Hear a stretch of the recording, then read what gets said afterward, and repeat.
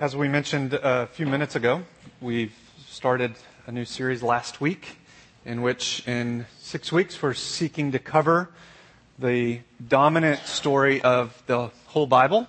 The Bible is not a series of disconnected events. It's ultimately an intricately woven story meant to send one dominant message.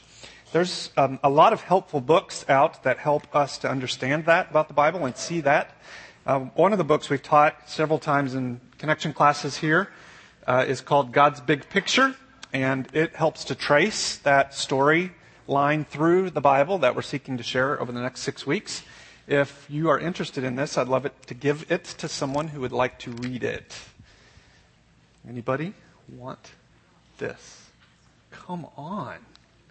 Sorry, Cicely. You snooze, you lose. Yeah. Sandra.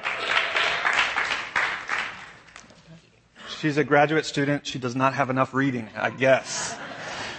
Also, this week, we are going to be looking at the most famous passage on fruit in the whole Bible. So, of course, we should give away some fruit snacks. Who would like some fruit snacks? Come on, Abiola. Why is there so many more hands for fruit snacks than Scripture? You ready? Oh, that was amazing. All right. If you would turn with me in your Bible to Genesis 3. And if you don't have a Bible, there should be one somewhere around you in one of the chairs in front of you. And you are free, of course, to take that if you don't have a copy of your scriptures. Last week, we left humanity in Eden. The Garden of Eden was a real place, and the name Eden means delight. And that was symbolic of what existed in the Garden of Eden. Adam and Eve were the first human beings created by God. He placed them there. And this first couple was told to simply be fruitful and multiply.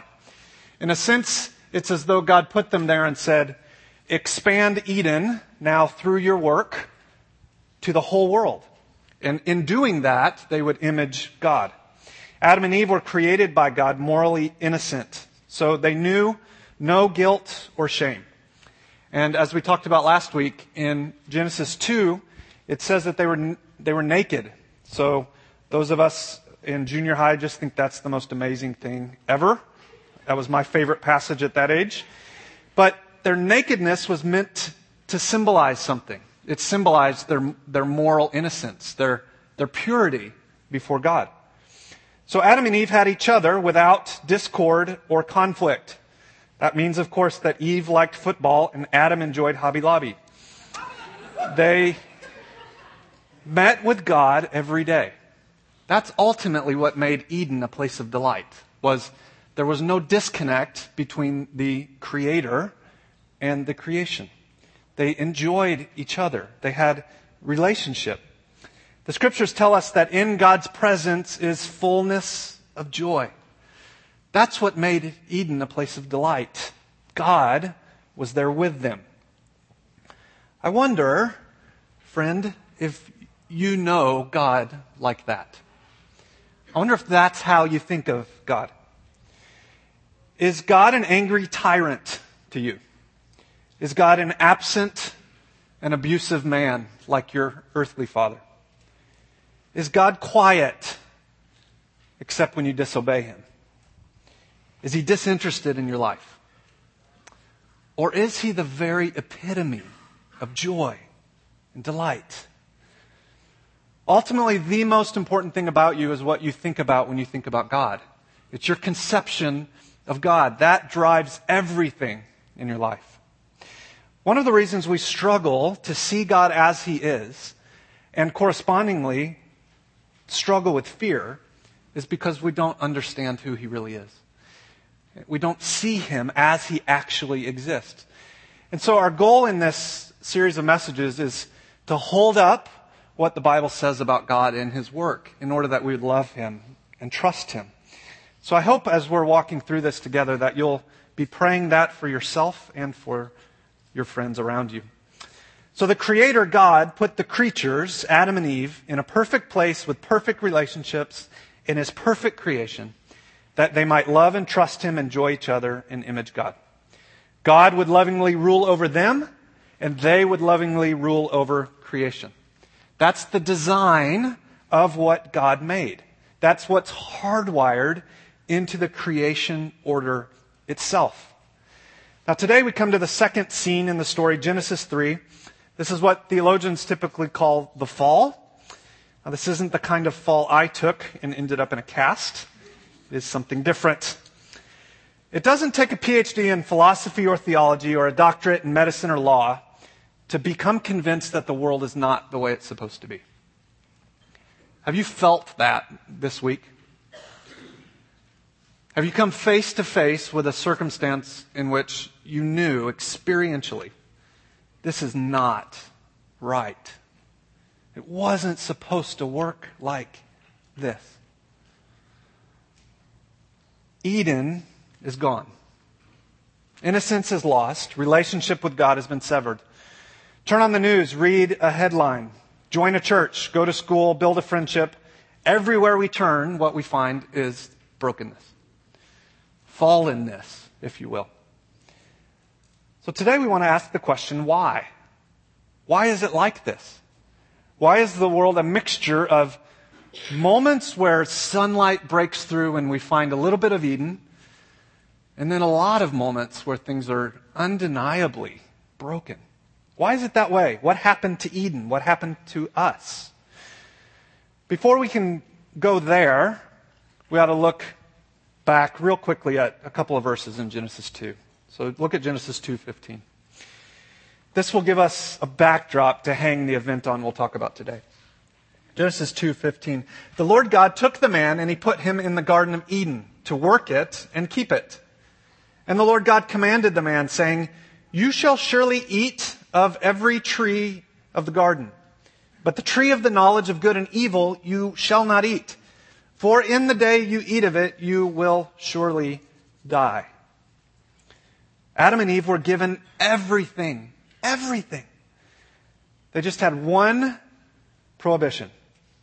Don't eat from that particular tree. Now this brings us to Genesis 3. And Oasis, one of our high school students, is going to come read the passage for us. So Oasis, come on up. This is Genesis 3, 1 through 21.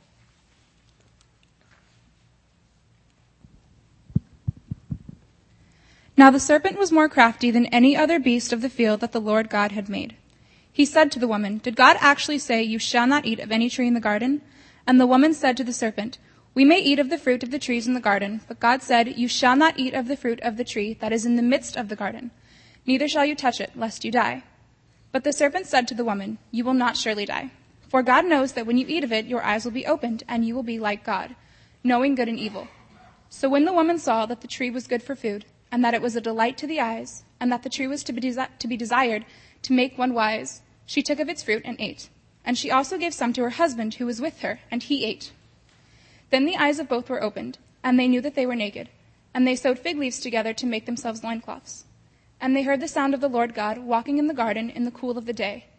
And the man and his wife hid themselves from the presence of the Lord God among the trees of the garden. But the Lord God called to the man and said to him, "Where are you?"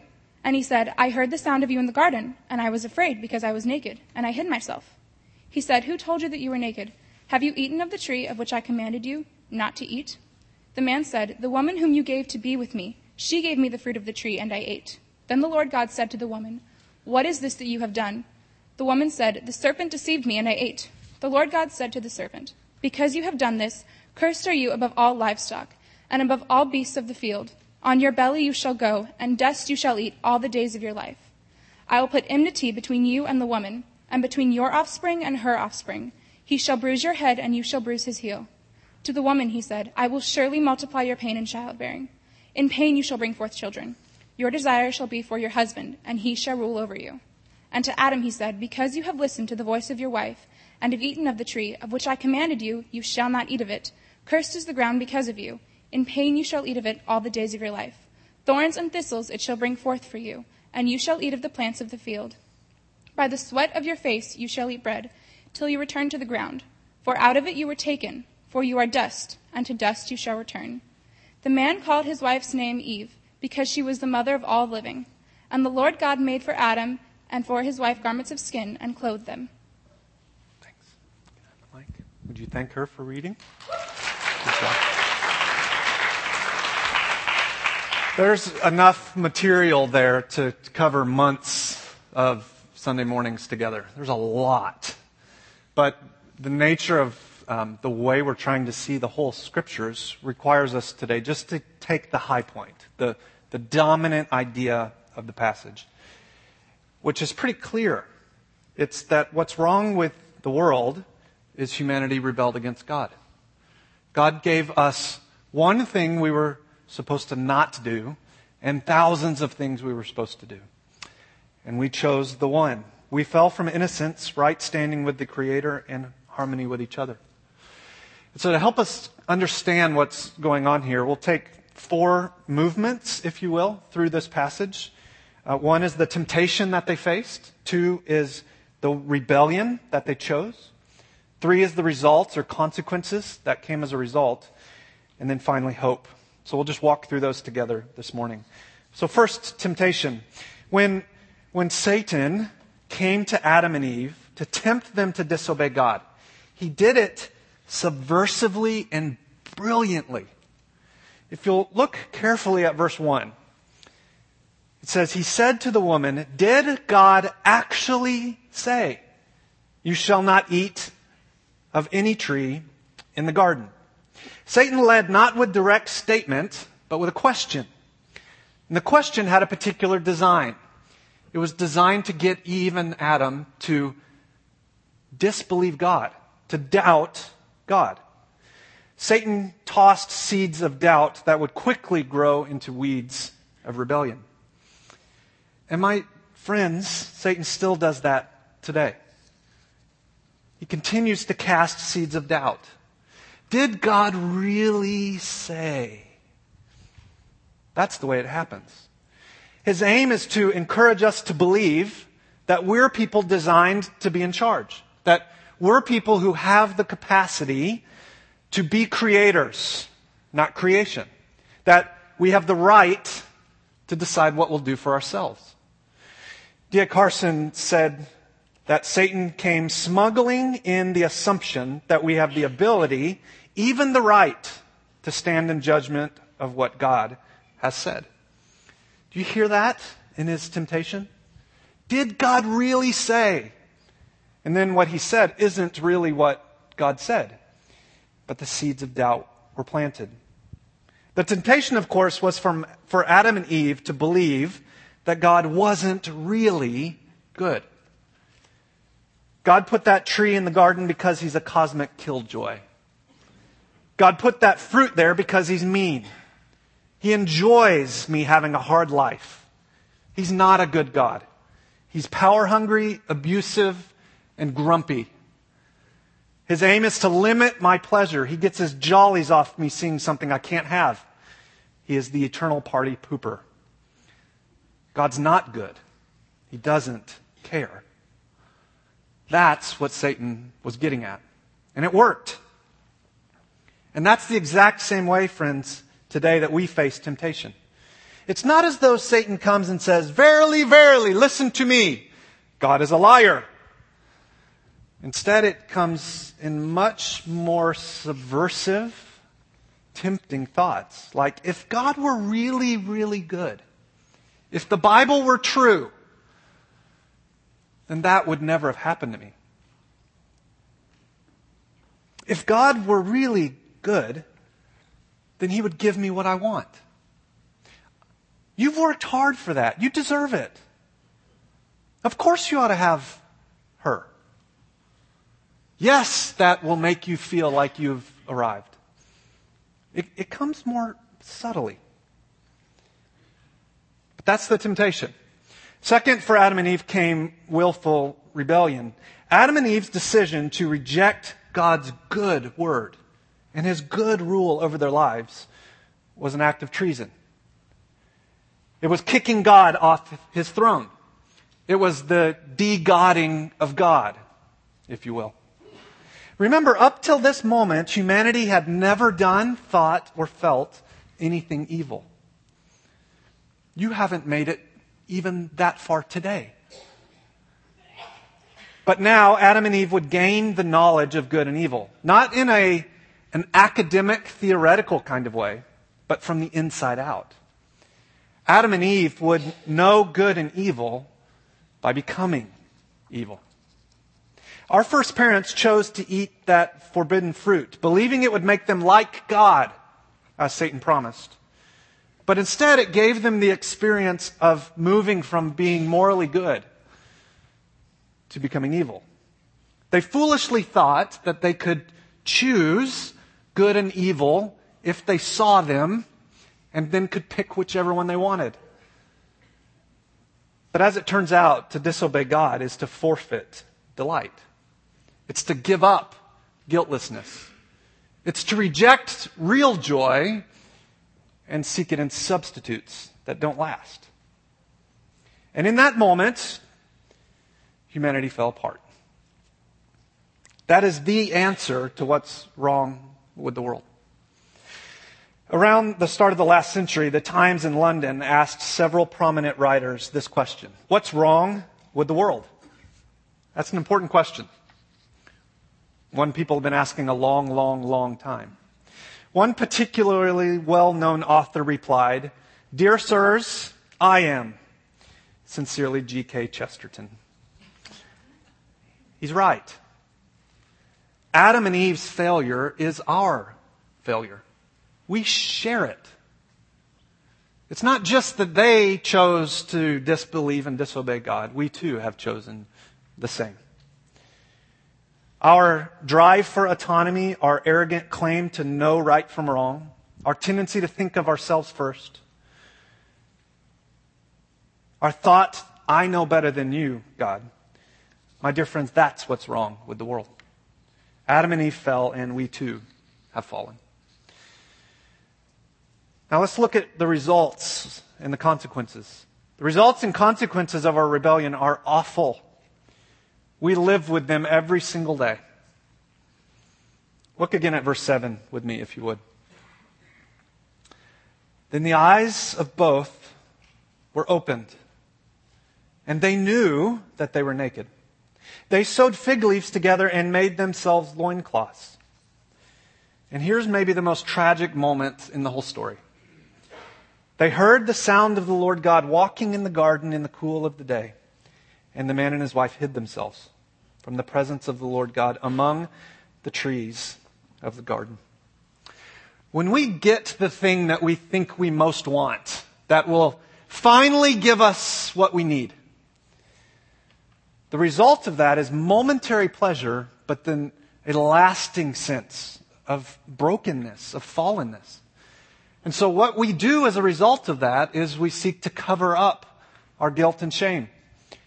And then when a Christian or a worship environment or the scriptures are heard by us, our tendency is to want to cover ourselves, to hide from God, because we know we're guilty.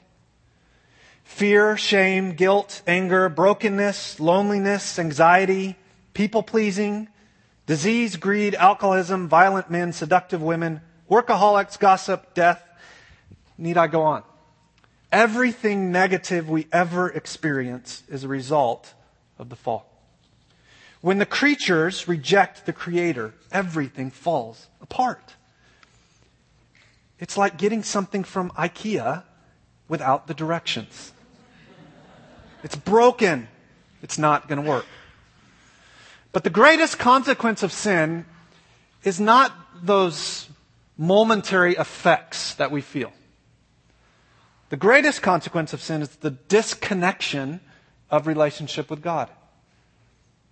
Whenever that happens, then we also experience the loss of harmonious relationships with one another. So, have you fought with someone this week? Have you had conflict? Has there been loss? Ultimately, that fight was not really at the deepest level about you and that other person. It was about the sense of humanity's disconnection from God. The default experiences of humanity are now fallen. Instead of life, we know death. Instead of relationships, we know alienation and hostility. Instead of peace, we know chaos. So what's ultimately wrong with humanity is not a liberal government.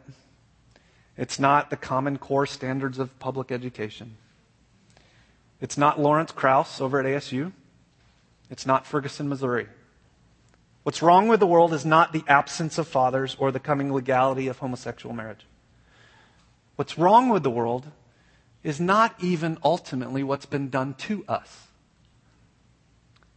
What's wrong with the world is us. We have dead hearts. We are universally, all people everywhere, disconnected from our Creator. But we're not without hope. The story doesn't end here. If it did, we wouldn't be here today. Friends, we have hope. When humanity rejects God, there's no going back. It causes a permanent fracture in the created order. It's like a fault line that is forever there, and you don't know when the ground's going to rumble and things are going to fall apart again. It causes a permanent fracture. A holy, just, and jealous God cannot simply turn the other way. But the Creator, the great lover of the universe, He can choose to do the unexpected.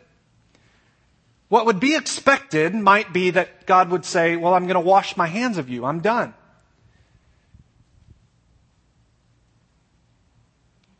What we might expect is the Creator would say, I'm finished with you. But that's not what happened. Instead, God Himself left heaven, came to earth, became one of us in order to meet us in the midst of our fallenness. There's two references to Jesus in this passage. They're veiled, if you will, but as the story goes, they become increasingly clear. And when we look at the end, and then we read Genesis 3 carefully, we find very clearly references to Him. Let me show them to you. Look at verse 15. I will put enmity between you and the woman, and between her offspring and your offspring.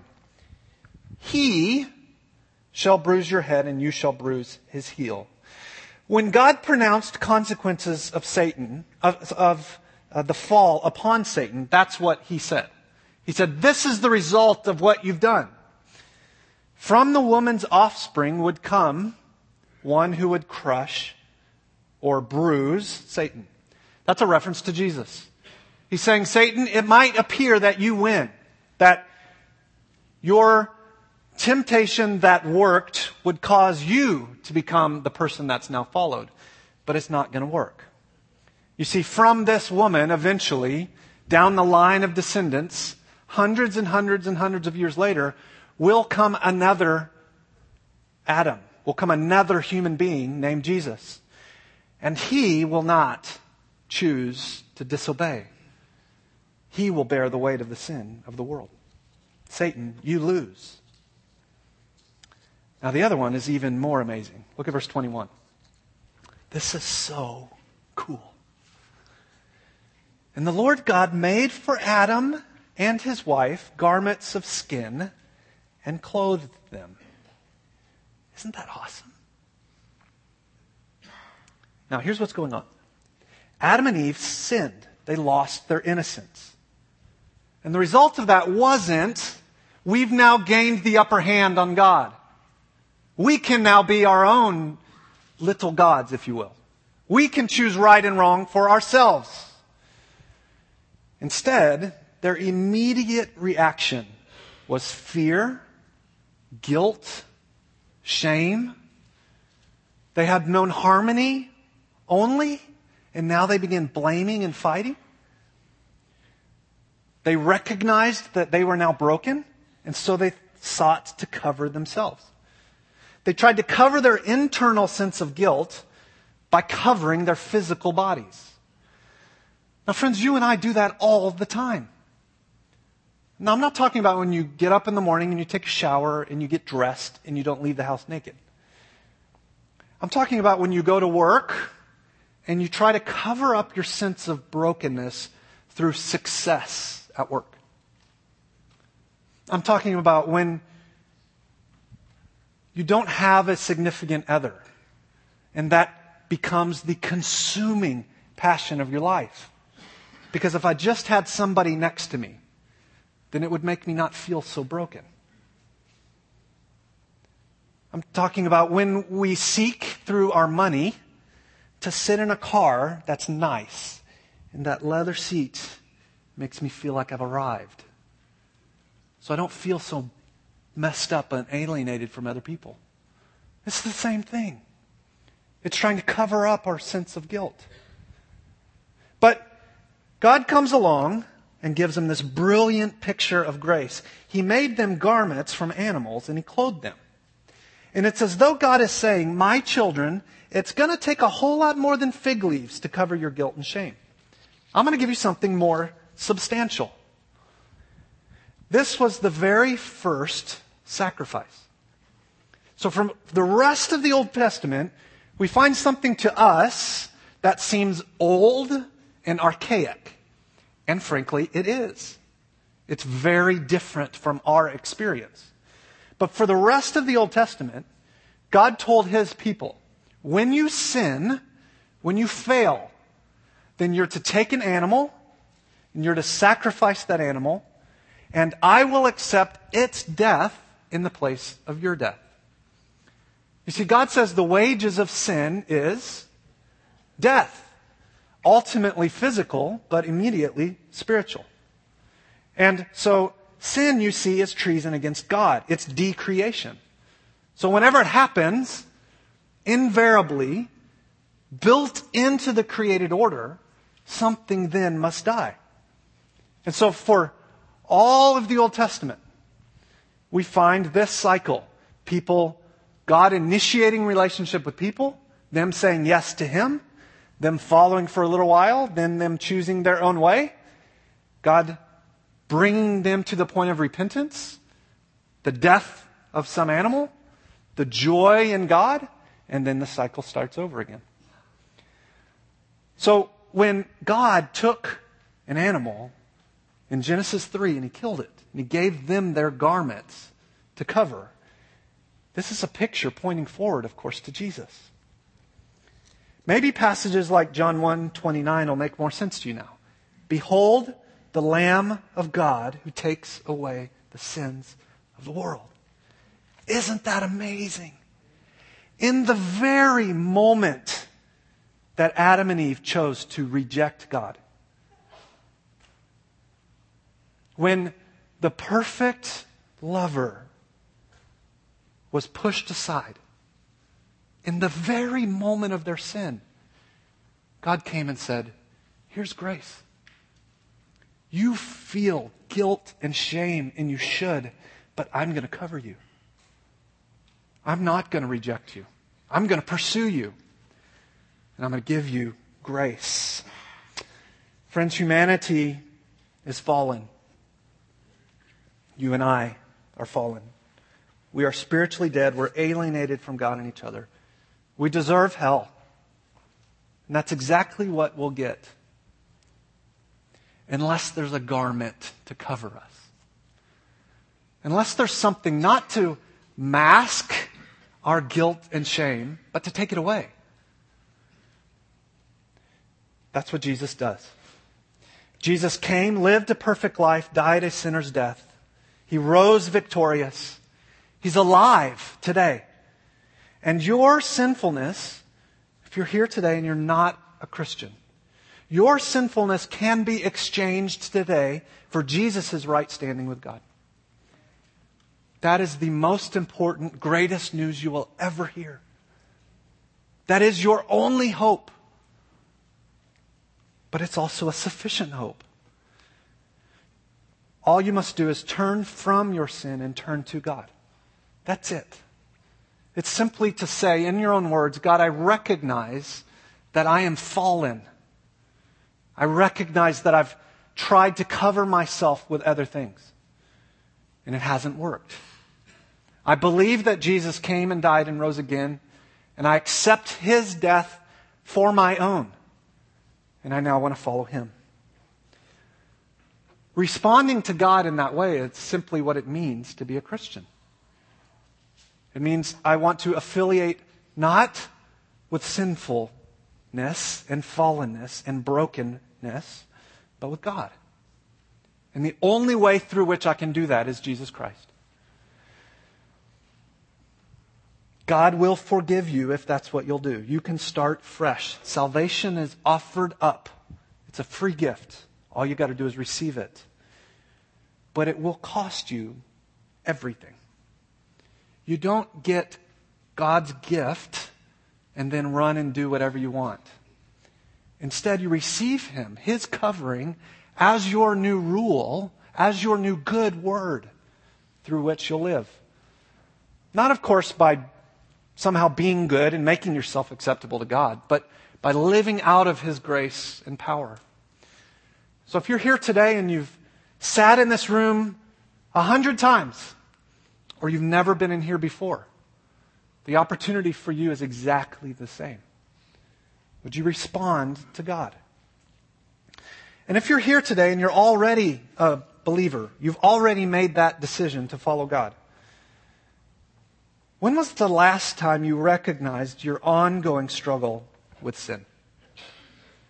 When was the last time you realized and confessed to another brother or sister in Christ, hey, I started out well, but I've got this nagging tendency to look to this other person or this other thing or this object or this experience to cover, to turn from God to something else that's easier, that doesn't ask so much from me.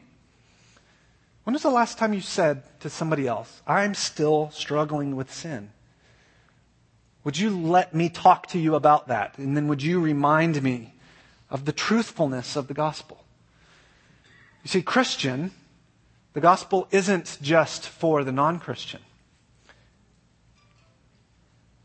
It's for you too. Because the same message that saves us is the same message that sanctifies us. The same message that invites us into the people of God is the same message we must have in order to remain in the people of God. And our tendency, like it says in Galatians, is to begin by the Spirit, but then to seek to remain by our own works. And so the same gospel that saves is the same gospel that we need, Christian, every single day. So I'd ask you, brothers and sisters in the room, those of you who have crossed that line in the sand, you've become followers of Christ, would you consider today, before you leave this room, going to a trusted brother or sister and saying, I've been trying to cover with this. That's all that sin is. It's looking for something other than God to satisfy our sense of brokenness. That's all it is. Would you tell them what that is and invite them to speak the gospel to you? Not so that you can get saved again, but so that you can return to the joy of your salvation. So what is the church, ultimately? The collection of God's people. Well, it's God right here in the middle of the desert, Tempe, Arizona, where it's already getting hot. It's God saying, here's a little Eden. Here's a little place of delight. Not this building, but you, the people. Christian, God dwells in you. So, especially when we're together, we experience the joy together of being in His presence, of enjoying Him, of reminding each other of who He is, of living out the creation mandate that He's given us. of together rejoicing that Jesus himself is our covering. And so we're this little glimpse to a world that's broken, that there is delight, there is joy. And it's not something you have to earn. It's something that's given to you. So let's be the people of God. Let's be a people of delight. And may that delight attract people to God. Now, we've intentionally ended this morning a little early. Left a little bit of time. And the hope in that is that non-Christian, that if you're at the point of not having every question you've ever had answered, but of believing what I've said today, that you would respond to God. That if you still have questions, you'd find somebody around you or come here to the front where there'll be some leaders. And you would pursue a relationship with God. And then Christians, that you would sit and ask God to show you where you've sought to cover apart from Him. And then talk to somebody about that around you. And so if you would normally say, well, I can't, I have to go to lunch, then I would say, no, you don't. Because you thought you were staying till noon. So you still have a little while. And so I'm going to ask some of the leadership team, staff, gospel community leaders, would you just stand around the room? And if you would like to, go ahead and go now so people know who you are. If you'd like to go to one of these folks and say, I need help knowing how to become a Christian, or I need to, as a believer, turn from sin and be reminded of the gospel. There's nothing magical about these people. They're not somehow more spiritual and better than you. They're simply folks who we know and have confidence in that they are on this journey and they're prepared and equipped to talk with you. There's likely another person sitting right near you who's the same way. And so I'm going to pray and then ask Brian if he would come give us a few words before we go. And then I would encourage you to visit with somebody before you leave. So let's pray together. God, thank you that you have chosen to tell us what's wrong. That you don't leave us guessing. Why do we feel broken? Why do we long for things that we believe will fix us, and when we get them for a moment they do, but then it doesn't work?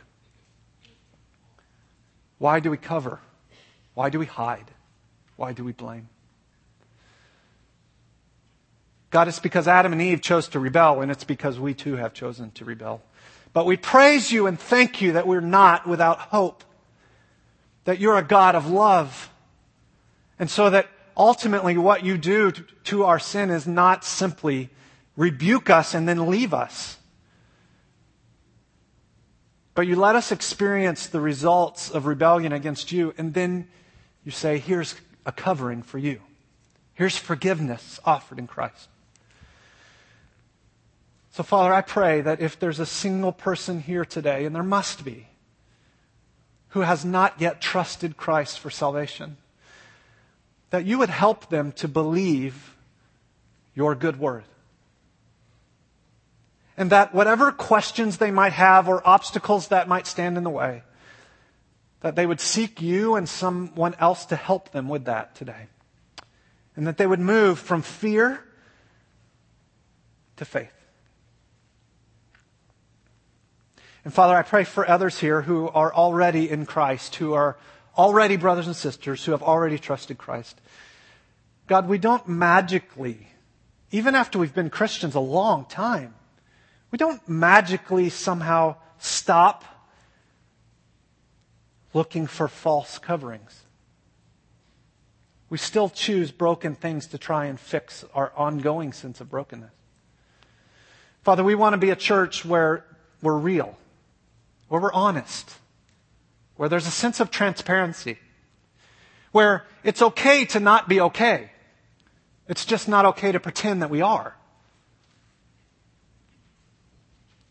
I pray that my brothers and sisters would talk to one another, would both be transparent about their own struggles, but then speak the truth to each other about who Jesus is and what he's done for us.